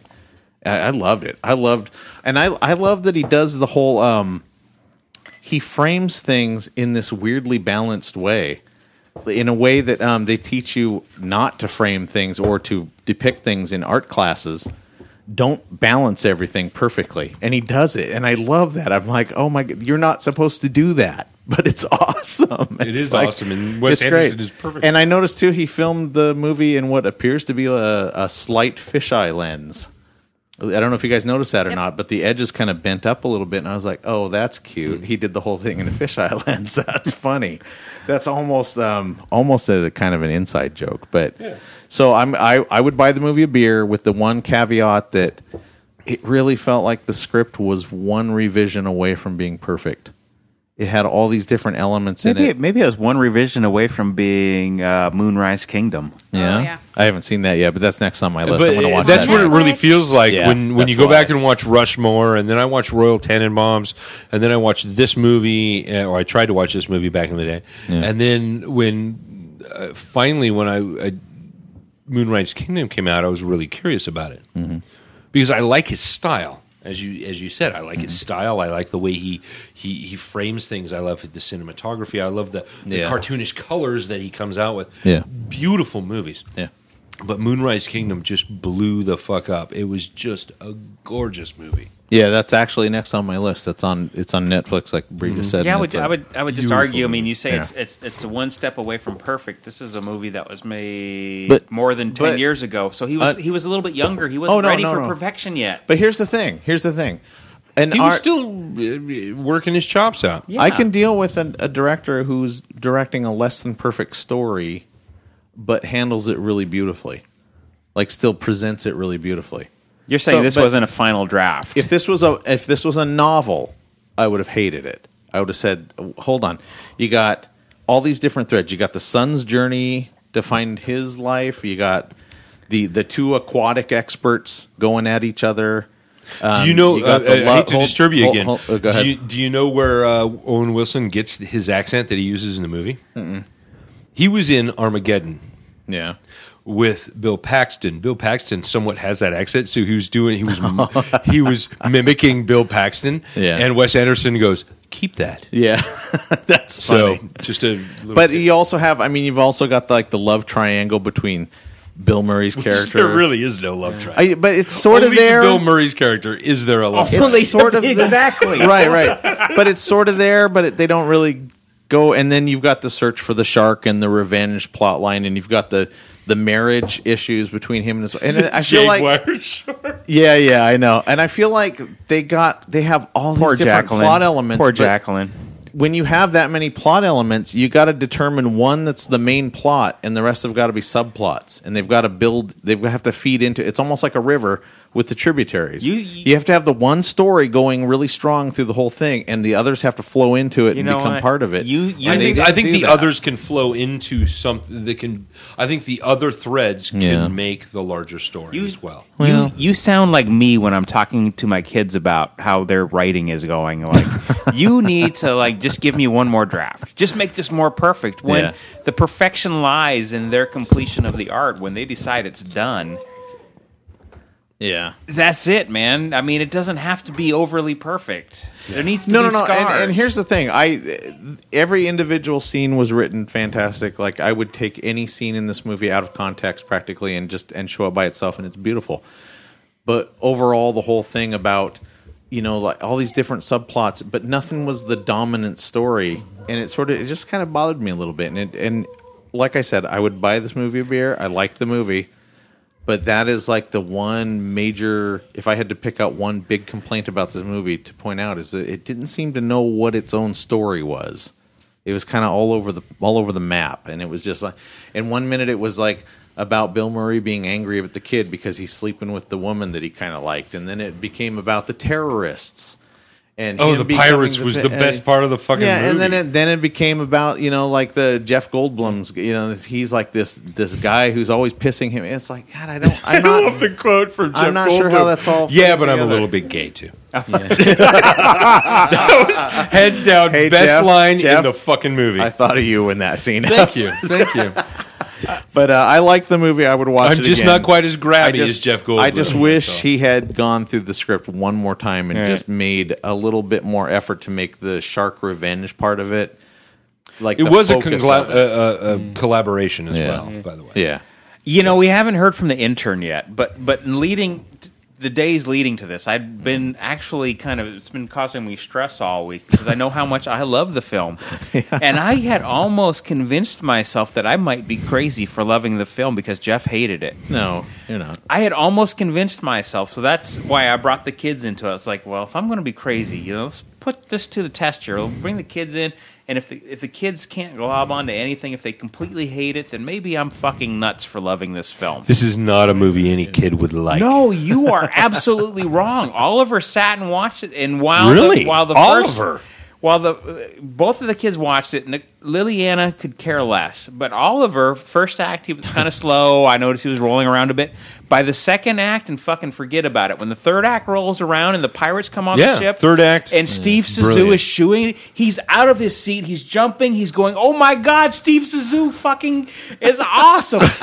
He's grabbing his head and walking around the living room talking about what an awesome film this is. And from that point on, he gets the slow burn to get to this point where the action starts taking place and you start falling in love with the characters. And fucking when Ned died and we're both crying in the living room watching this movie, he fucking understands that you needed to take this journey before Ned got killed so that you would kind of feel a little bit. You would just, a little bit of your heart would want to be sad when he died. Apparently I watch films like an 11-year-old. About Ned dying, Wes Anderson and Blaubaum, or whatever his name is, I apologize. What's his name again?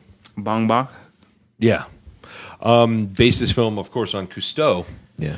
And that is something that happened to Cousteau. His son died in a plane crash. And some of the stuff actually happened to Jacques Cousteau. Wow. So interesting. But yes, apparently I watch a film like a fucking 11-year-old. Let's move on to I wouldn't mind as much redemption as I feel tonight, knowing that I'm not crazy, I wouldn't mind having one more person agree that this movie rules. This movie rules. Oh, there you go. You got it. Yeah. So explain to us why the movie rules. I've always been kind of into those movies that are a little off the wall, that are, I'm not really a serious movie film. I'm a serious movie film, but not like for serious flicks. Yeah. It's like, there's a lot of movies that was just really hard for me to sit through because I get really stressed out because I get really into them. Yeah. The Aquatic Life it had a lot of things that were quirky, like, it started to creep up on that, this is an intense moment, am I gonna enjoy this? And then suddenly, someone farted, or like some like kind of slapstick joke pops up. And so I liked how it had that quirky humor throughout the whole thing, while also kind of tackling some crazy plots. And while I agree with you, Rick, that there is a major plot, but there's also a lot of other major plots running simultaneously. Mm-hmm. I read a lot of books like that. There's one in particular called Game of Thrones. Exact same kind of thing. It's just one of those things where you get on board and get used to it. And I'm not saying that your point is invalid, but well, I have a rebuttal to that. I'll explain to you in just a second. Well, no, it's one of the things I noticed about George R. R. Martin's novel when I was reading it, and I think the reason it's so long is because you could literally take the major characters and put their parts into one book and make separate novels for each character. So it's kind of constructed a little differently. He's not the only one that writes like that, though. A lot of fantasy writers that I have, whose books I've read, write back like up, son. That. We're talking about fantasy writers now. I was challenging Rick's thought on how there are too many plots going simultaneously, and it's kind of like I like the different perspectives, and it reflects a lot. He says that as a book, it would bore him, but I was saying that there's a lot of books that are written like that I really enjoy. And of course, you went right to Game of Thrones. I was cracking a joke, and then he actually challenged it, and so then I rebutted with, "He's not the only author that does that." No, I think actually that makes it. I mean, if you've ever read Dune, that's pretty convoluted with a lot of different sides, a lot of different stories, a lot of different descriptions of everything. And Dune, I couldn't put it down. I read it in like 2 days. I couldn't put it down. Mm-hmm. But you do in Dune. You do have the primary. That's a Rick pour. You have the primary. You have the primary purposely plot. done, mind you. Did you see me pouring it? Really? You hate me that much because I said this movie was not that great? Yes. Save a little bit for Deanna. I was actually having fun pouring it. If you've seen the long pour I did. Save a little bit for Deanna. I want to give her some of that. But with Dune, you have the primary storyline of Paul trying to prove that he is this the savior, I guess. Yes, he's kind of your main protagonist, but there's many different views throughout the book. Yeah, there's many different storylines throughout the book, and you follow several characters throughout the book. Yeah. Sometimes to their doom, sometimes to their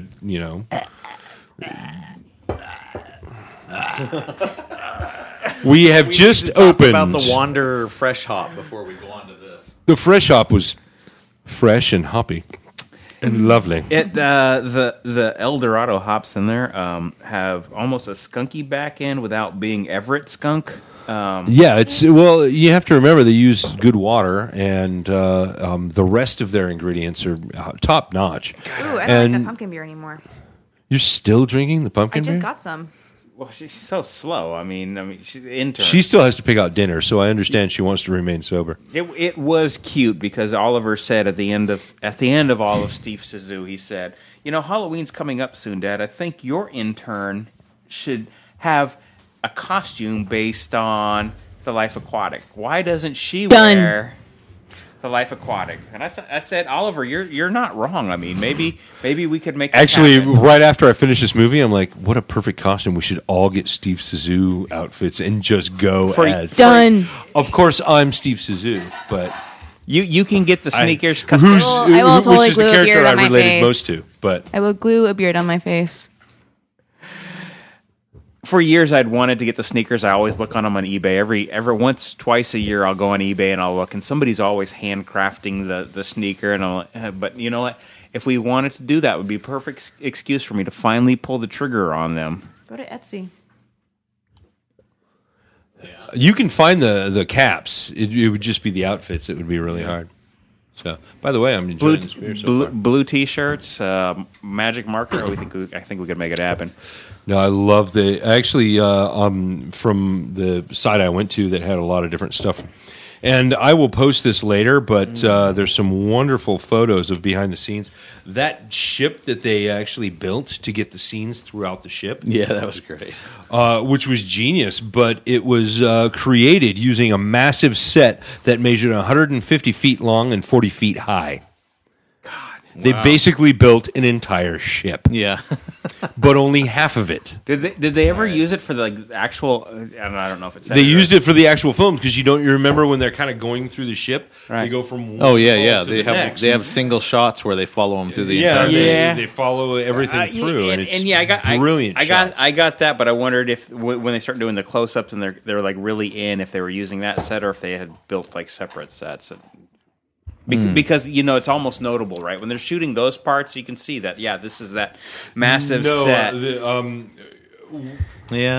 Wes is on a crane, and they're going from one to the next, right, back and forth. So when they're doing close-ups, like when Ned's banging the other chick, that's obviously a different room. That's not based on that other set. Well, no. Generally, when something like that happens, and Cate Blanchett was so good in this, and she was kind of cute. I mean, generally I don't like her, but she's cute in this film. And what's funny is that they knew she was pregnant at the beginning of filming, so they made her a stomach.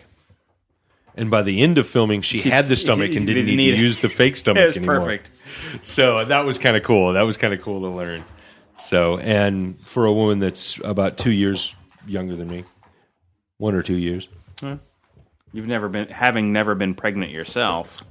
I know, but I always imagine Cate Blanchett as this like wizened actor that is just awesome, and I don't know why I see her as older than me, but she's actually younger than me.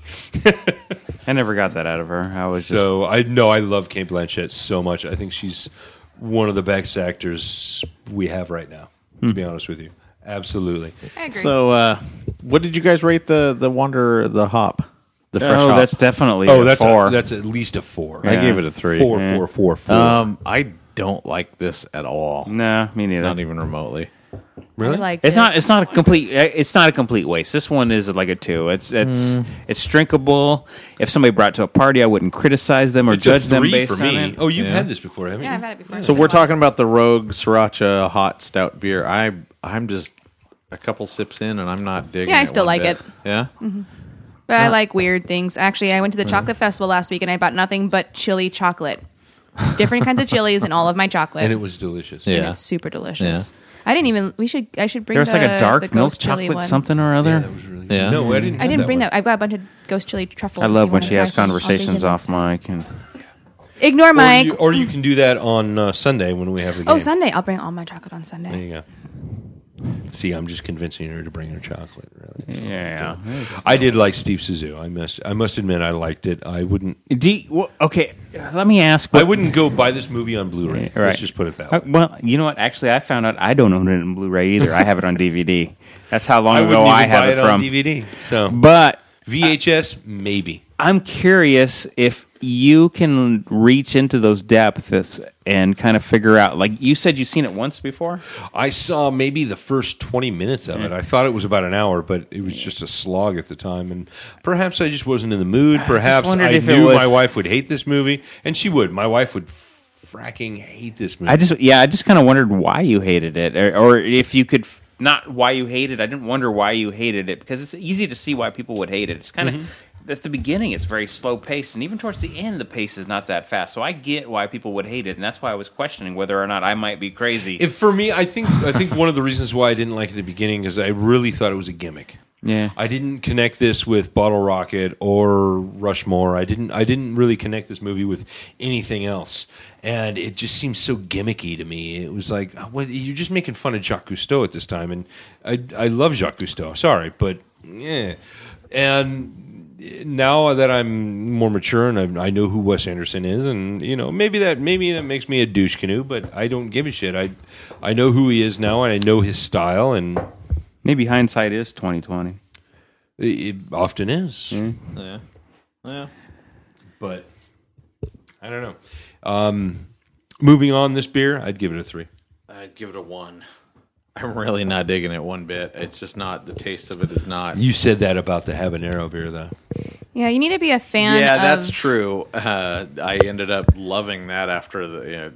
This, I don't think you're going to do that. I don't you need to be a fan of sriracha. Yeah. You need to be a fan of chocolate. Yeah, I don't taste the sriracha in it. It's a funny thing. That's no, weird. all I get is a little bit of burn. I get the sriracha. I'm getting the burn, and I taste none of that garlic heat that you get out of sriracha. I mean, sriracha is so garlicky. It's the best in soup. Wasn't Rogue? We had one of theirs last week, right? The Rogue pumpkin. And pumpkin Rogue. The complaint was that they tend to taste pretty similar or unremarkable. Yeah. I mean, I liked their beer last week. I love the pumpkin beer that we had last week. I made a soup earlier this week with sriracha. I made this beef soup, and then just I tasted it, and I went, this needs something else. I grabbed the bottle of sriracha. Yeah.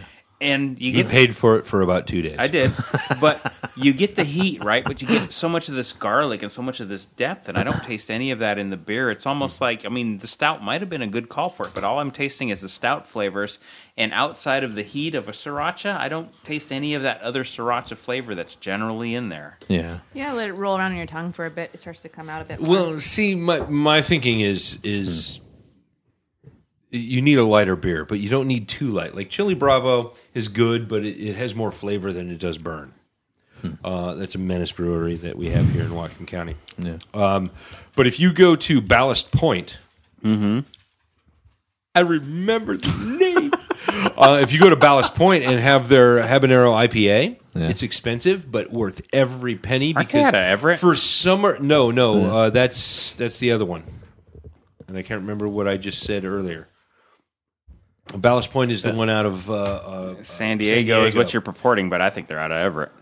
Yeah. It may not be Ballast Point. I think it is Ballast Point. It is, but I am almost going to argue that I'm absolutely right and you're absolutely wrong. I'm saying it. Yes, you're correct that Ballast Point habanero beer is the one you like, but they're not out of San Diego. They're out of Everett. So here's the research music for you guys while you look it up. Do do do do do do do. Shut the fuck up right No. Shut up. I think this podcast is over, so it doesn't matter.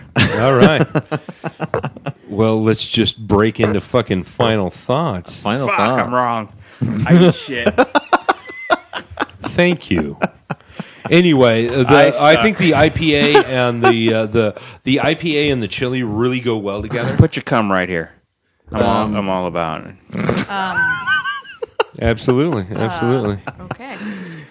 Let me get my furry hand out. We gotta end the podcast first before we do that.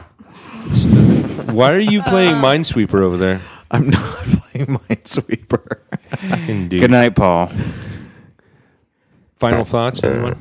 I think since Rick has been making lightsaber noises all day, he needs to watch the little video with Darth Vader versus Chris Pratt. I did watch seen that. I watched that. Hilarious. It was hilarious. It was really good. It's the final battle with Darth Vader and Obi-Wan Kenobi. I saw the beginning of it. I haven't seen the whole thing. Yeah, because Chris Pratt is a babe and hilarious. Yeah. It was one of those He was sexier when he was chubbier. Oh my God, he's sexy anytime, any shape, any size. Oh my God. He is my one. He is my exception to our rule. He's the, what is that called? Does anybody have that? The freebie, the pass. Yeah. The pass. Yeah, it's like the pass. If you could have sex with that one I think person. he's on Brandon's list too. My wife has like 17. I have like any number of women out there. And that's the one thing that my wife really argued with me. And I said, honey, I find women attractive all the time. Can I have sex with any of them? Yeah. She was like, no, you have to pick some. I'm like, okay. The ones with who vaginas. are they? And I'm like, I don't know who they are, but they're the ones that would fuck me back. I'll pick the ones who have vaginas. That's the ones. Pretty much. And then she said, guys, and I went, yeah, I'd probably do that too. They could squeeze their legs together real tight. And our movie for next week, I'm just going to trump everybody and pick this. It's called Witching and Bitching. It sounds like a kids after school special for Halloween. Yes, but it's so much more. It is a Spanish film that is so fucking gonzo that you're either going to love it or fucking hate it. And it is great. And it's October, and I wanted to pick something that is Halloweeny. Yes, Halloweeny. And that is my only final thought. I think Witching and Bitching, you guys can find. The original name is Las Brujas de Zaragamundi or something like that. I can never say the name of the town. Yeah. But they just rattle it off in the goddamn movie. And I'm naming this movie because it's not, number one, it's October. Number two, I want my wife to watch it. So, okay, there you go. Witching and Bitching is our next movie. Good night, Dave. Good night, Dave. Good night, Paul. Good night, Dave. Good night. I love you. Guys, stop being creepy. I love you. Stop. Yes, I'm a pepper. He's a pepper. She's a pepper. Wouldn't you like to be a pepper too? And by pepper, I mean someone who likes to drink. And by someone who likes to drink, I mean someone who is an alcoholic. And by alcoholic I mean, hey, fuck you. I can stop being a pepper anytime I want. Okay, that went downhill pretty fast. Anyway, Beer Plus 3 featured Jeff Swatman, Michael Zamora, and Rick Anderson. Please subscribe so you won't miss out on future alcohol-fueled antics. You can find Beer Plus 3 on iTunes, SoundCloud.com, Stitcher, and anywhere else finer podcasts are sold. Also connect with us on Twitter, Facebook, Instagram, or email us at beerplus3@gmail.com. Good night, Dave.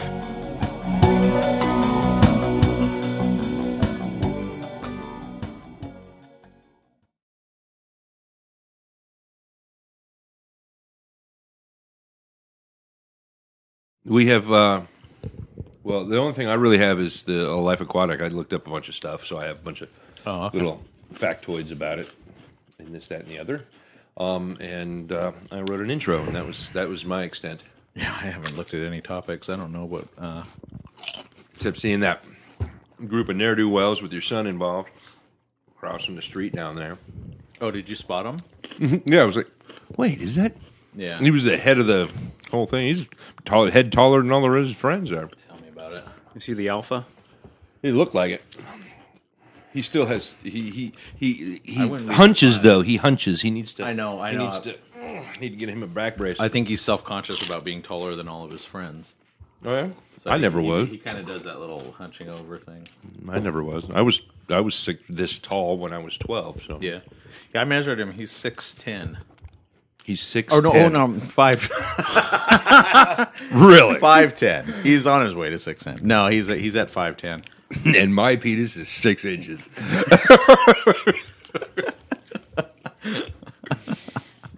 No, I was like one of the mornings here before he was going to school. I was like, I kept looking and I was like, God damn it, man! I'm looking almost at his mouth when we're standing there. I'm like, shit, how tall are you? It's like I actually got the measuring. Dad, stop looking at my mouth. Oh no, let's not go there with that. But so I took out the measuring tape and just had him stand still and measured him. It's like 5'10". Fucking believe it, man. Like, I can't believe I have a kid who's 13. I can't believe Nikita is almost as tall as his son. Almost as tall as Oliver. By maybe an inch. Yeah? Yeah. How old is Oliver? 11. Yeah. They hit growing spurts. I mean, Mason was not particularly tall or didn't stand out. And I was everyone else will catch up to him. Everyone else will catch up to him really quickly. I would imagine most of the girls in his class are probably his height, if not maybe a little bit taller. Yeah. Because girls tend to grow faster. I remember one girl in grade school was always just towered over everybody. And that was like everybody teased her about it. And she just must have fucking hated everybody for it. And by the time we got to high school, I remember looking at her and going, oh my God. It's like, you're right. All you did was make her self-conscious for the rest of her life about herself. So, thanks for that, guys. In middle school. She now hates everybody. No, I hit 11, and I think between 10 and 11, I grew probably like almost 2 feet, and it hurt. Yeah. It physically hurt. That's what Mason has had a lot of instances like at night. He'll go, God, my arm hurts or my leg hurts really bad. And I would just try to tell him, I go, hey, you know what? You're just growing. Yeah, I know. That's part of life. Just deal with it. Sorry. And he doesn't like to take pills. So we say, we can give you some aspirin or some ibuprofen or something. No, I don't like taking stuff like that. Yeah. Okay, well, have fun trying to sleep. Nikita's actually pretty good now about pills. She doesn't really like the liquid medicine, but she doesn't mind pills, which is the exact opposite of me when I was a kid. Yeah. I couldn't swallow a pill. I might as well just stuff it in there until it gets stuck, and then do that for half an hour. I've never had a problem with it. I'd always just pop them in my mouth, and they're gone. It's no big deal. Yeah, that's interesting. Some people just seem really sensitive to it. Yeah, it doesn't help, though, that I've all my life in front of the kids, I'll say things like, if I have a headache or something. I'm not the type to run to taking something. If I have a headache, I'll just go, no, I'll let it go for a while. Because a lot of times it just goes away on its own. And I'll say things, like Deanna will say, well, why don't you just take an aspirin? Because I don't like putting things in my body unless I want, It doesn't bode well for my daughter because I'm always like, I need drugs. Yeah, I know. Drugs and alcohol. So Dad sits down and opens a beer, takes his a leave with beer, waits about a half hour and goes, that's better. Dad, you forgot your pot. Don't partake. Unless you got an edible, then I might do that. We were just talking about that. If a coworker of mine came into my office and showed me a bottle of pills, I guess that it's just the active ingredient in pot put into a pill form. And he says he took it. That's no fun. Pot's supposed to be fun. Well, his argument was, and then people can't smell it on you or tell that you've been doing it. But he said he took it, and he said it was really intense. Same with like a brownie or a cookie. You can't smell it on you. Yeah. I've always heard that's a lot more intense, too. I've never done that. It's, yeah. I was at a party once, not too long ago, and they'd put brownies out on the table, and Jeff was not warned and ate like a whole brownie, and then I started in on my second brownie because it was, sometimes you're at the party, you like sneak that second yumminess, and halfway through the second one, they told me, those are prop brownies. And I was like, why did you tell me that an hour and a half ago, asshole? Jeff got really high that night. Yeah. That was just a few years ago. The good news is he was so drunk he didn't even notice he was high. Yeah, but I did upchuck on the way home, man. And my wife's still arguing with me. Are you sure you don't want to drive? I'm like, God, my wife is terrible for like, no. If you've she would rather get in an accident and die with me drunk than drive. I was like last weekend when I had to drive home so that I could drive Oliver 1 block to go to a birthday party and then drive out to your place. He can't walk a fucking block? He can walk a block. It was argued that he couldn't take his sleepover stuff, like a sleeping bag and his backpack and everything else. He can. Drag that shit with you. Yeah, put it in a cart. Have your friend come pick. That's what I did when I was a kid. Your friend would come over, whose house you're going to stay at, especially if they're only a few blocks away. You would gather all your shit, and he or she would help you carry your shit to their house. Sounds like a learning experience. Yeah, it's called a group effort. If you want something, you and your friends will work for it, won't you? Yeah. Otherwise, I could have avoided that whole drive to Blaine thing. Same thing when I was 11 years old. I got me and a buddy. There's an old lady that lived next door to us, and she had these huge apple trees, and she was so old and the house is falling apart. It was kind of almost a creepy setting if I'd thought that way, but I didn't. And my mom said, why don't you go over and ask her if you can pick some apples, and maybe you can make cider, and we can go sell it. And you can sell it on, in the front, because we were right on Fairhaven there in Burlington. And so, me and my buddy went over. She was, oh, yeah, you go ahead. And we went and picked a shit ton of apples, made cider, and went and sold it. Yeah. And proceeded to buy shit tons of candy after that. Because we're 11, and that's what you do. Probably would have been better off with the cider. I'm sure it was yummy. I'm sure it was. But kids are retarded. Yeah, true enough. But, like Nikita, I pay Nikita to read books. So she gets $2 a book. God, you're nice. Well, it's also part of learning the responsibility of money. So she has a bunch of money right now. And what I told her was, now you have enough money because I'm not going to repay you for books that you've already read. I'm not going to pay you for those. Right. She has enough money. She can buy now, exactly, I told her, we'll go to the used bookstore, and you can buy as many books as you want. You don't have to use all your money, but buy enough books to make more money so you can afford the stuff you want. See, I would have told her, well, now you have enough money, you can buy Daddy Fallout 4.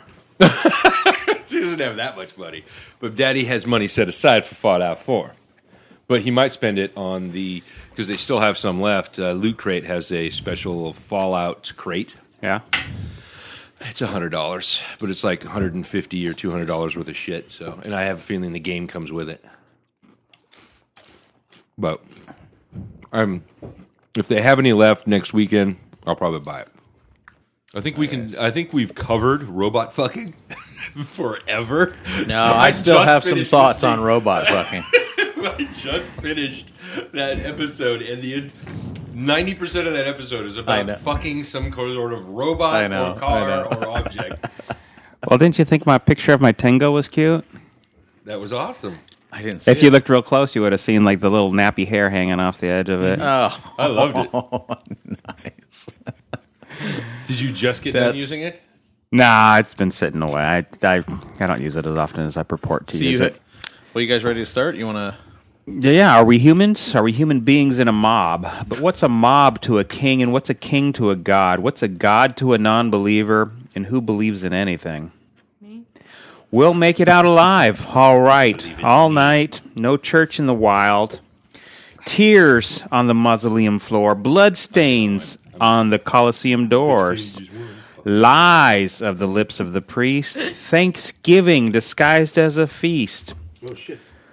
Rolling in the Rolls Royce. Only the doctors got this. I'm hiding from the police. Cocaine seats. Drug dealer chic. I'm wondering if a dove's prayers reach. My pious Socrates said, whose bias do you all seek? Or Plato the screech. I'm just ballin' here. I know you hear my sneaks. Jesus was a carpenter. Yeezy, he lays beats. Overflow the Holy Ghost. Get the hell up out of your seats. Preach. But human beings in a mob. What's a mob to a king? What's a king to a god? What's a god to a non-believer who don't believe in anything? Coke on her black skin made the stripes like a zebra. I call it jungle fever. You will not control the threesome, just roll up the weed until I get some. We formed a new religion, no sins as long as there's permission. And deception is the only felony, so never fuck